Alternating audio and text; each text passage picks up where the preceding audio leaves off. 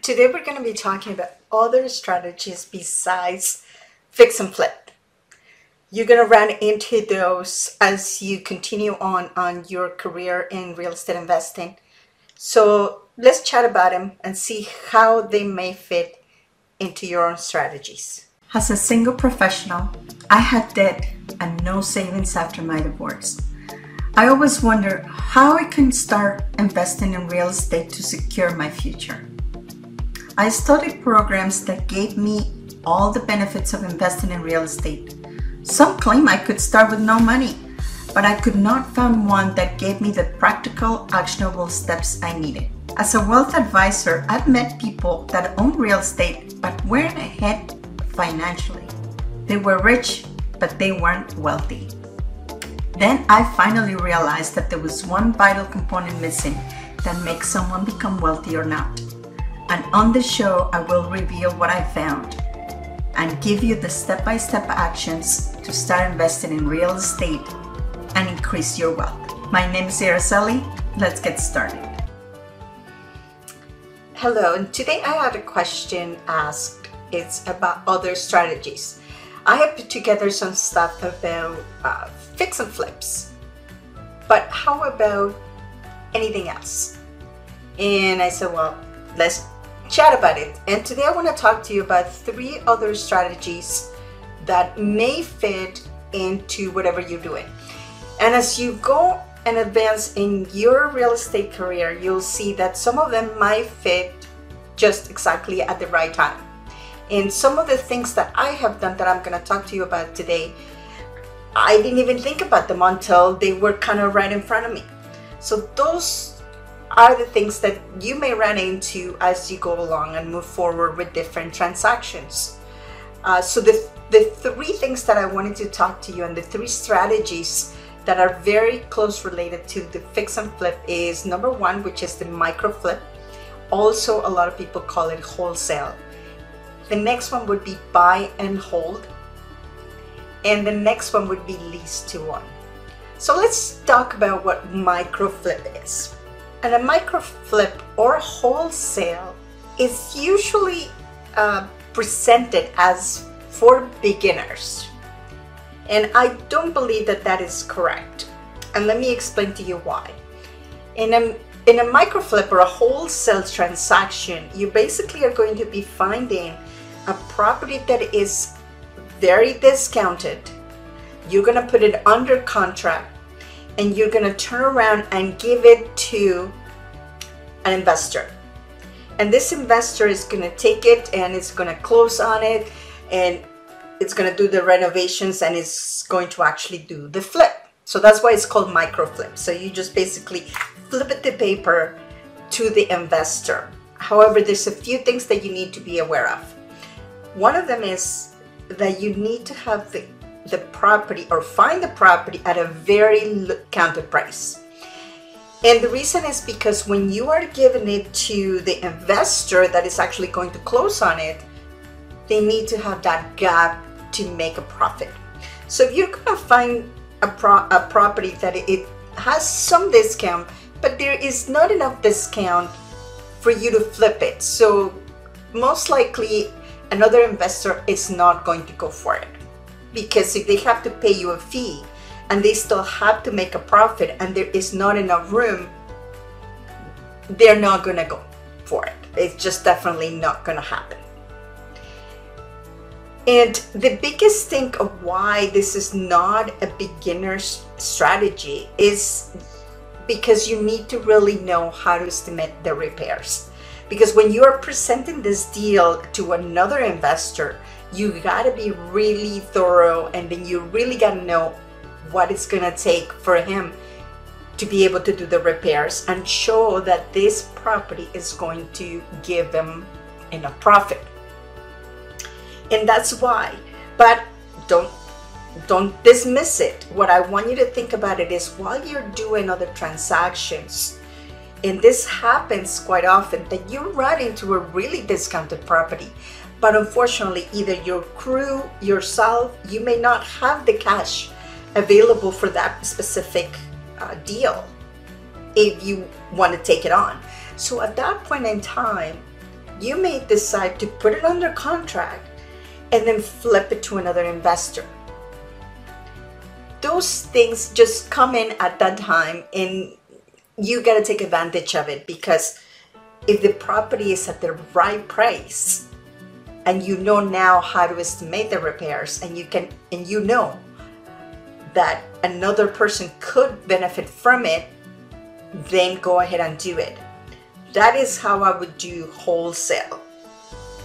If you're not able to take on the project yourself because your crew's too busy, or maybe you have 2 or 3 houses already on the go, and you don't have the bandwidth to take the next one. So then go ahead and do a microflip or wholesale. And just remember to check with the jurisdiction that you're in, because in some jurisdictions, the wholesale is not allowed, and you actually need to purchase the property and then resell it to somebody else. So just check that out, just to make sure that everything is okay. Now, the next strategy is buy and hold. And that is for you to keep a property that you maybe got it at a discounted price, and you want to initially do a flip. But for whatever reason, the market's changed, or maybe you decided that, you're better off having it as a rental. So you could do that. And basically that's what it is. So you keep the property. If it needs work, you're going to perform the work like you would do for a flip. But instead of actually selling it, you're going to have tenants living in it. Most likely, if you have a duplex or a triplex, it would work very well for you. And I highly recommend that you start having, especially if you collected some profits from some of your flips, then try to keep one rental maybe for every 2 or 3 flips that you do. That'll be an excellent way to continue the cash flow coming. But you gotta be careful as well, because you're gonna tie up some capital. So just make sure that you have a little bit of both, so you can continue to run your business and continue to do another flip if that's what you're doing. If you're collecting houses to have a rental, then that's also okay. So just complete the repairs, put some tenants in it. And obviously the one thing that you need to be aware of here is property management. Are you going to be doing the property management yourself, or are you going to hire a company? And if you're going to hire a company, you need to do a lot of due diligence as well there. But it is possible, and this is an excellent way to continue to have some profits coming into you all the time, so you have continuous cash flow. So that is the buy and hold. And the last strategy is lease to own. So the same, if you have a property that you were going to just do a fix and flip, but something happened and the market changed, or maybe you found, or somebody asked you, can I rent this house, or can I buy this house? But they are not able to qualify it just for other reasons, just because maybe they don't have enough credit built up. Maybe they just had some bad credit and now they're coming back with a better job, and they put together the down payment. So you can do something that is a lease to own. And usually it would be between 2 to 3, sometimes 5 years, depending on the price of the property, how you do it.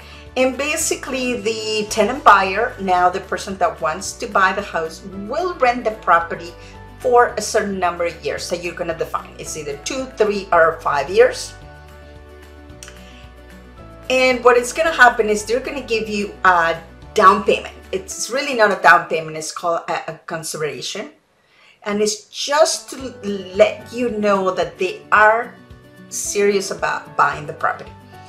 And the way it works is you take that consideration, which is, it would be called kind of like the down payment, and then they're going to pay you rent. And on top of the rent, they're going to give you extra money that is going towards the down payment in the future, whether it's 2 years, 3 years, 5 years. And you're also going to give them a price. Whatever price you define, and you have to check what the appreciation is in that area, to give them a fair price. price. So in that case, you're gonna generate some cash coming in, which is the consideration. Then you're gonna have cash flow during the time that they're renting.